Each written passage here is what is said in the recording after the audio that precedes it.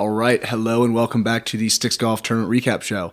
What a week of golf we had with Rory McIlroy shooting 62 with 2 missed putts inside 3 feet, 29 on the front 9, a match 29 on the front 9 by Justin Thomas.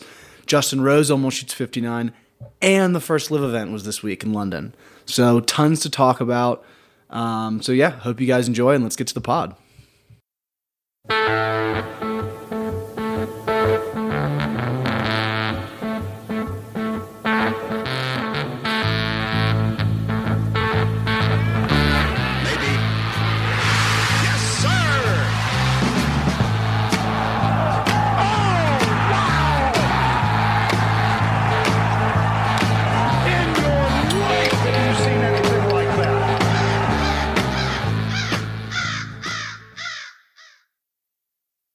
All right. Hello and welcome back to the Sticks Golf Tournament Recap Show.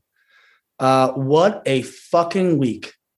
That back 9 was absolutely awesome. I mean, I know Canada is,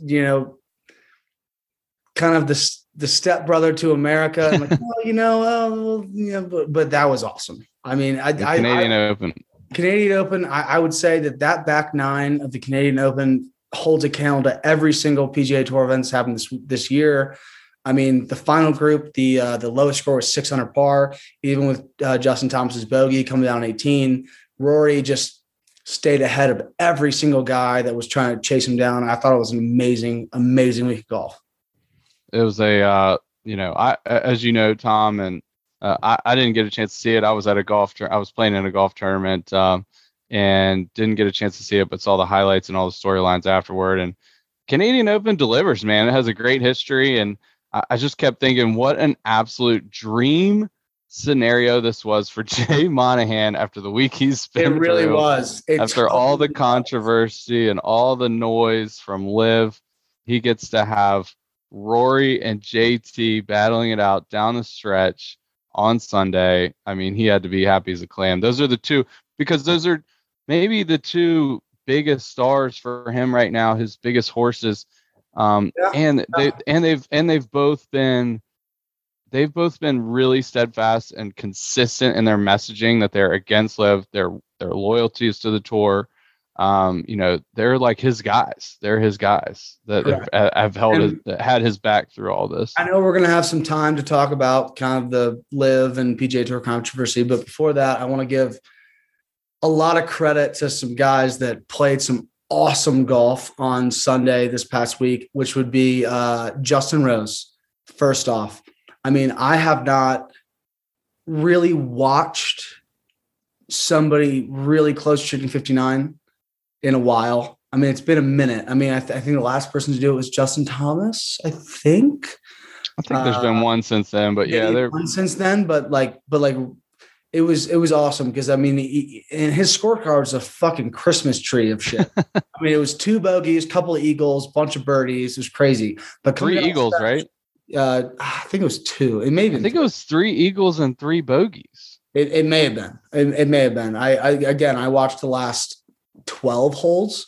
So, but watching somebody that, like, with the nerve, I mean, look, I don't care how good at golf you are. 59 is a magic number. Whether you are a professional golfer on the PGA Tour or you're a professional golfer on the mini tours, or you're just a guy at home trying to break your course record, 59 is a magic number. And he was 11 under on a par 70 through 15 holes, and then made a bogey, then made another birdie on 17 to get back to 11. And then he's sitting in just like kind of the semi rough on 18. And the second he hit it, it was just like, fuck, man, that ball went 45 yards further than he thought it was going to. It just complete jumper, just way back, ended up in the grandstand to a front flag, hit what I thought was a pretty decent pitch that just ended up, 25 feet left, just kind of snapped off the ridge. And he made a great putt at it and just ended up shooting 60. And 60 is nothing to sniff at. No, and I wonder how many guys have posted a 60 with bogey in 2 of the last 3 holes. That's pretty wild. And usually, most 59s we've seen over the years, they require a birdie on the last hole. Like, I feel like the ones that I can kind of vaguely remember in my mind, like the guys are dropping a 10 to 20 footer on the last hole for birdie to shoot 59. All he had to do was make a par. And but the last 2 holes at it's like St. George's. St. George's. I mean, the last 2 holes of St. George's are fucking no cakewalk. I know. Hard. They're probably the 2 hardest golf holes on the golf course, if we're being honest. I mean, like when you get down to it. So shout out to Justin Rose for giving us some serious fireworks down the end, even though he, teed off like an hour and a half before the leaders. But yeah, it was awesome. Loved every second of watching that. So shout out Justin Rose. And Justin Rose, as most of whoever's listening to this podcast knows, is not my favorite golfer, but I root for 59s. If someone's got a chance to shoot 59, I'm sure. Especially on a Sunday, you got to love it. But then getting into the final group, I mean, I was really impressed with Tony Finau. Tony Finau, he was never really in it, I would say, just because Rory hits some awesome wedges, some awesome approach shots coming down that back 9. I mean, and also something crazy that I didn't know, Rory has never shot 29. Yeah, that's surprising. Until last week or this past week. So the fact that he shot 29 and Justin Thomas tied him. Justin Thomas makes 6 in a row. And like 9, I mean, not on the front 9, but like through like the middle of the stretch of the golf course, he shoots 29. They ties 2 back. I mean, it was body blow after body blow after body blow. I mean, it was truly one of like the most entertaining finishing 9 holes that I've watched. I mean, I was glued to the TV. I could not leave. And I was supposed to go play golf. And I said, fuck it. I'm watching. I'm super bummed. Like, I feel like I've been, catching most of the end of the golf the last several weeks. And it just happened that I was finishing up the GOAT Invitational and back on the road on the way home from Southwestern Virginia. And I missed every second of it. So I'm kind of bummed. But at the same time, I'm glad that the tour had such an awesome finish because I do think, obviously we'll get to LIV, but I think it's cool to kind of see Rory and JT rally together at the end there. What did they say at the end? Like, let's do this again next week. That was great. Something like that. It's exactly what they said. They said, hey, I can't wait. I want you and me to be at the same thing next week. And again, I think that was a little bit of a poke. And we're not even talking about Rory's comments. The big poke. The big poke, which was big poke. The big poke, which was the shark poke. It was like I'd now won 21 events and somebody else has 20. And he was alluding to Greg Norman having 20. And so he was definitely taking a big poke at that, which I savage. Love. I mean, look, say what you want about the LIV. I get it. I have reservations as well. It's just, I think that's just the way the golf is going now. And that it's just kind of, you have to like live with it at this point. Yeah. With the money involved, it seems inevitable that we are going to have a fractured system. But I heard, where we do have stars on 2 different sides. But I heard some interesting commentary on that to make it sound not so bad. I'm not familiar with, I don't follow soccer, but apparently, soccer is split up in a way that a lot of the best players in the world do not even play in the same league. Another good comparison I heard was, golf hasn't even been so PGA Tour dominant for that long. If you remember in the 90s when the Europeans were kicking our ass in the Ryder Cup and they had like 5 of the top 6 or 7 in the world in Europe, the European Tour, on paper was actually better than the PGA Tour. So it hasn't been that long since we've had a more of a fractured, I don't mean fractured necessarily in a bad way, but a setup where you've got guys split, the best players in the world split on 2 different tours. Obviously this kind of really does put the European Tour in the back seat, but hey, we could have a great, I just don't want to see the floodgates really open to where the PGA Tour is seriously weakened. But if they keep guys like Rory and JT and Spieth, like it feels like they will, and Scotty Scheffler and Sam Burns, as long as they can keep the Morikawa. I mean, if they can keep a lot of their horses and just lose a few guys like the DJs of the world and Bryson, and fucking who? Pat Perez just went. Patrick Reed. Did Patrick Reed go? Yeah, he did. I thought that was definite. If it's not, it's been heavily rumored. What a dickhead. But even like before we get any more to LIV, I want to go like way back. Let's go back to like the 60s and 70s. I mean, if you think about like where the PGA Tour actually came from, the PGA Tour wasn't a thing for a very long time. And it used to be just like PGA professionals. That's what the professional golf was. It was guys that were teaching golf, and that just like on the weekends or on off weeks, they would just go and play some events like back in the Sam Snead days. So like when I hate to get this wrong, but if I'm wrong, then I apologize, but I'm pretty sure it was like Jack Nicklaus, Arnold Palmer, some of those guys that actually like made the switch to be like, look, I understand that there's these amazing PGA professionals.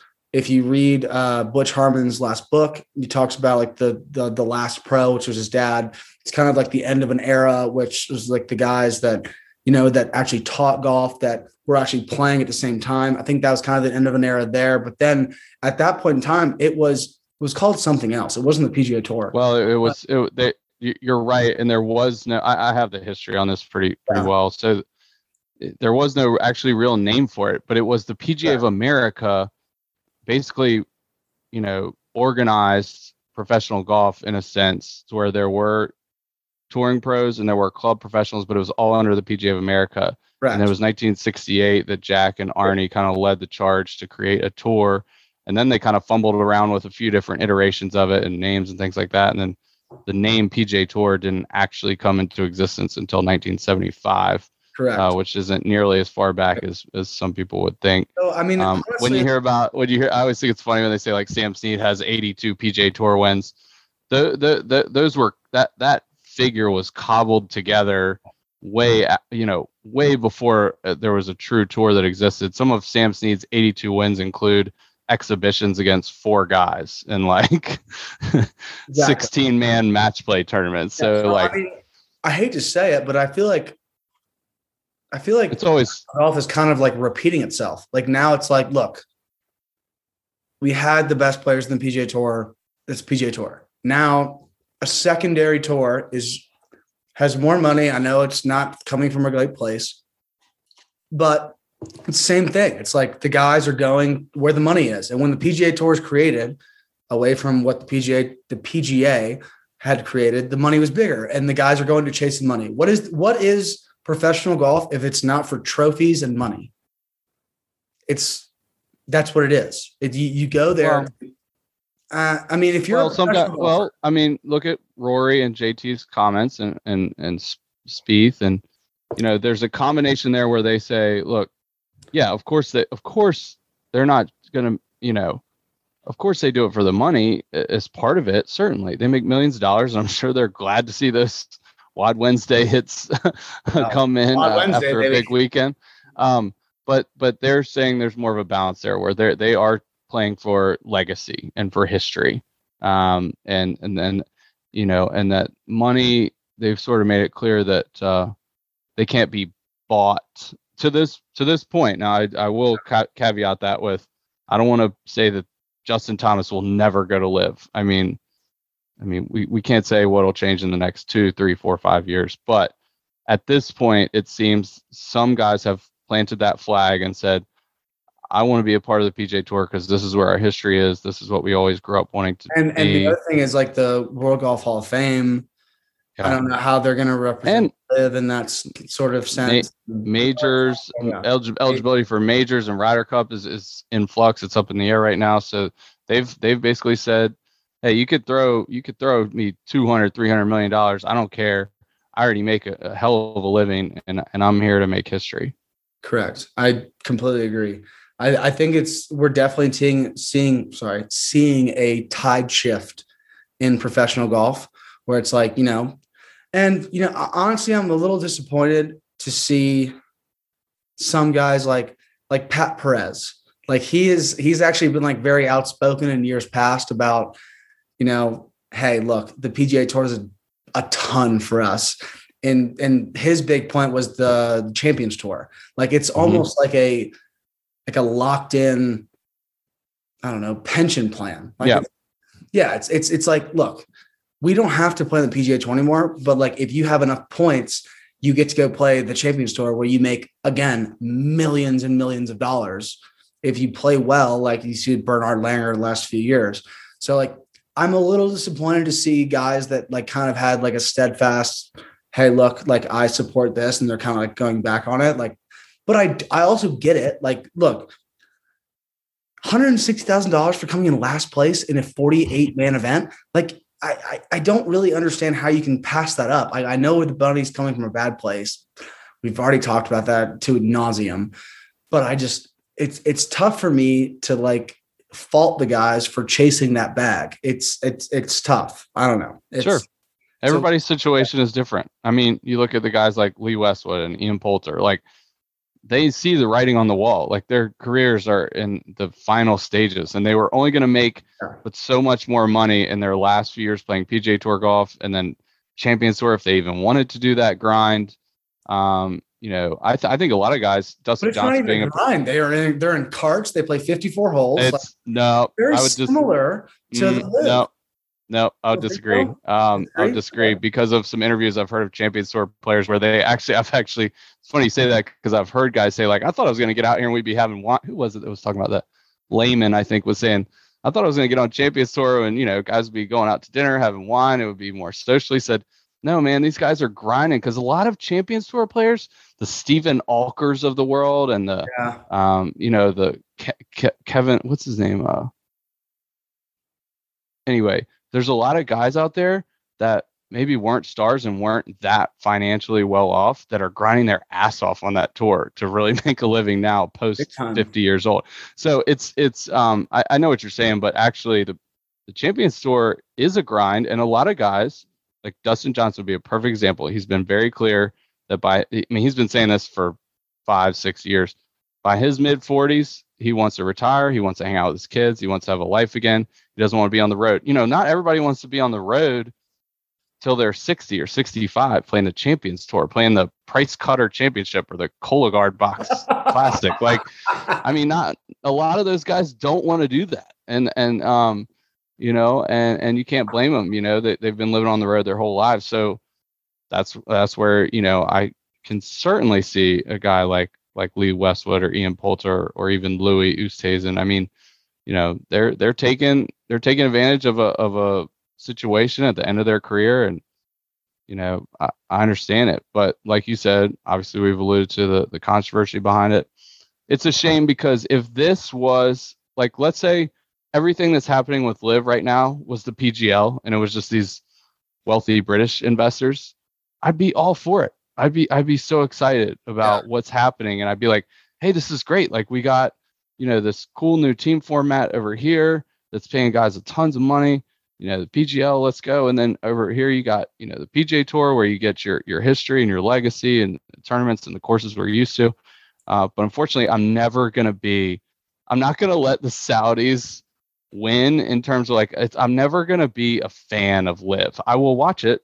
I will consume it. I will follow what's going on because that's part of what we do. I mean, we follow golf and it's just hard to ignore, but like, I'm never going to forget where that money came from. I'm not going to, you know, let it change my opinion about that country. Some people might say, well, if you're watching it, you're supporting it, you know.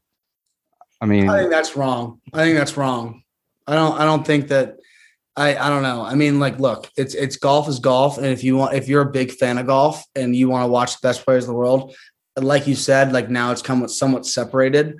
Like now, and that's kind of the shitty part about it is like the best players in the world are not playing the exact same place. But if you want to watch the best players in the world, now you somewhat have to go here and there. You have to go, which stinks. And that is to me, that's the biggest downfall of the LIV is that it's separating the best players in the world from each other. And that's where I have the biggest issue. Well, I shouldn't say biggest issue because I have a large issue coming from. But again, I'm trying not to make that a big, piece of my opinion. Well, I mean, like you said, we've talked about that. Everybody's heard a million takes on it. What did you think about the tour this week? Yeah. I mean, so let's actually talk about the London Invitational, the first ever LIV event. It was really bizarre to actually, hop on YouTube and see this thing come to life, albeit on YouTube. It's Before obviously, we say anything else, I just want to say the production value of what I thought we were going to get and what we actually got was way higher. I thought it was going to be some bullshit where we didn't really see every shot that mattered and stuff, but they did a decent job of showing what mattered. Yeah. Whether it was DJ that was 5 shots or 7 shots back starting the day, and he hits it, a 9 or fucking 8 iron or whatever to 10 feet to start the day. It was interesting. Yeah. So I would say a couple, I have a few points on that. And one being, yes, for the most part, I was surprised. And I've heard a lot of pundits say they were surprised at the quality of the production value. One thing they really have going for them with this shotgun start format and this tight 4.5 hour window with no commercials, which let's not forget, the reason they don't have commercials is they don't have corporate sponsors because of where the money's coming from. So don't forget that fact. Correct. But, they did manage the action very well from a production standpoint. We were hopping from shot to shot to shot.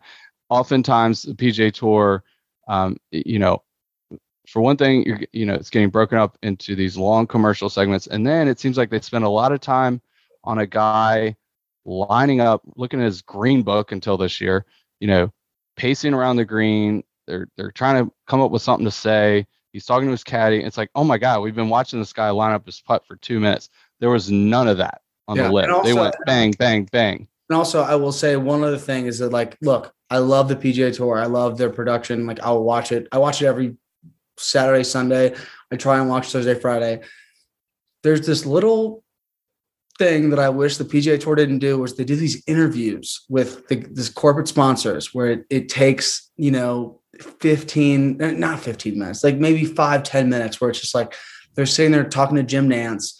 I'm look, man, I love it. It's great. I'm glad that you're a sponsor, but shut the fuck up. Let's get back to golf. It's painful. Those interviews are always painful. They always sound the same. We didn't have that on the LIV coverage. It was just pure golf, which I appreciate. I really do. I appreciate the fact that the LIV Golf Tour gives 98% of their coverage to we are watching golf. And I appreciate But Tom, don't forget why that's possible. That guy, the CEO of Rocket Mortgage, gets those 5 minutes of dollars, and they're giving so much to charity. I understand. I get it. Yeah. So don't forget. I get what you're saying. I agree with you. It's much cooler for the focus to be all on the golf. Correct. But don't forget why that's possible. Is all I would say. I know that's coming directly from me as a consumer of I want to watch golf. I don't want to watch some guy that I don't know who he is. I'm sorry that I don't know who the CEO of Zurich is. I'm sorry, I don't. And I don't really care. I just want to watch somebody putt or somebody hit a shot. I get that. Right. But it's just, I don't know. It's just, whatever. And also, I'm sick of those fucking team names. The Fireballs. Are you kidding me? Are you shitting me? The Fireballs. So that's what to that point. It's some of the stuff I wanted to get into was, they've done some things really well. And then some things that seem complex, they've done really, really well. And I'm like, wow, that's impressive that they pull this off. And then other things, I'm like, are you kidding me? The word art looking logos and the team names. And so it's weird. It seems like they got some of the hard stuff right and some of the easy stuff wrong. I mean, another thing that was just driving me nuts as far as, we talked about on a positive note, I thought they did an incredible job covering the golf from a shot-to-shot standpoint. But one thing that the leaderboard, I thought the leaderboard on the left side, I did like the interactive feel of it, where it was sliding up and down, showing you. I love that. But there was 2 huge issues I had with it. The main one being that they were only showing the first initial and then the first initial of their first name and the first three letters of their last name, when we don't know who half these guys are. I'm like, who is B dot, ROS? I don't know who that is. It's just like, I thought that was so, and what's so weird about that, right, is what I'm trying to say is, I don't know how you miss that. Like, how does nobody from LIV Golf look at that and go, you know what? This leaderboard, I don't know who any of these guys are. Yeah, no, I get that. And then also then they would like switch between like the team and then like the individuals. And then you could never actually see like the bottom. Like, I don't know. My next biggest issue was, and forgive me if I missed it, but I never really heard them, and I didn't watch all of it, but man, I watched the first like hour and I never heard them tell us what the team format was. We know it's 4 guys, but like, is it best 2 or is it best 3? Is it best 4? It is. I never heard that. They never put that on the leaderboard. They kept doing the sliding scale thing, but I never saw them actually show us who was leading the team format until the end. I don't know. Point being, they did some things really well, but other things seem like, and it was week 1. It was week 1. It was week 1. And the other thing is, like, I think that they've given themselves enough time in between events. Like, obviously, it's 8 events. So, I mean, and they've got almost a month before they've got time to like figure out the bugs and whatever of their production shit. So, I think I know. I think that like when we move forward, we'll be able to see like the production value like kind of go up. But again, it's hard to like. There's another couple of things. Just talking about the team aspect of it. A couple of big misses in my mind on how this thing's working. I mean, that the teams are going to change. The teams are going to change every week. They're going to redraft. They're going to redraft every week. I didn't even know that. And of course, new guys are coming in, right? So that means some guys are getting kicked out. I don't know what that means for a guy like, and I'm not saying this like to be funny. I don't know what that means for Andy Ogletree, who finished dead last. Dude, brutal. Like he's obviously like the D player of this entire group now by finishing last and already being one of the one of the lowest ranked players out there. So what is that? Did Andy Ogletree just like take his signing bonuses and his $120,000 for last place or $180,000 for last place, and like, did he just sign away his life? And if he doesn't get picked up by a team again, like he has nowhere to play now. Yeah. So I had the exact same thought, and I really don't know. I don't know. And I've tried to look some shit up about it, but like, again, like the LIV just like doesn't really put out a bunch of stuff. Doesn't put out like a bunch of, so like I think that we're going to find that out like the next event, like who's in, who's out. Cause obviously it's 48 person field, and we've already had 4 guys in the last week say like, yeah, we're going, like Pat Perez, DeChambeau. I mean, I would think that Bryson Brooks Koepka is going to go just because his brother's there. And also I think that there's going to be a mad influx of guys going to the LIV after this US Open, because I think that a lot of guys didn't exactly know what was going to happen with the majors. And so now that like it's somewhat clear that the majors are going to work independently from the PGA Tour, they're not going to like. So like I think the guys that are at the top of the golf world are going to see that and be like, okay, well. And then the other thing is like the world. I would caveat that the USGA was very particular with their words. I do not think they've ruled out disallowing these players. But what they said was the field was set, the criteria was set before LIV took place, so it would be unfair to now take away their spot. Johnson also said that he talked to the Masters people and was like, look, if you're a past Masters champion, you're never not going to be allowed to play. So on health affairs, not allowed to play. Well, yeah, but I'm just saying, like, no, I know what you mean. There are some very specific stuff. No, I get it. I'm just saying, like, I don't I'm just saying I don't think it's a done deal that the USGA, like Mike Wan was very careful with his words, and he definitely left the door open for not allowing the players next year. He just basically said, like, the field was already set. I'm not going to take their spot away. Did you catch Jay Monahan's comments during the coverage at all?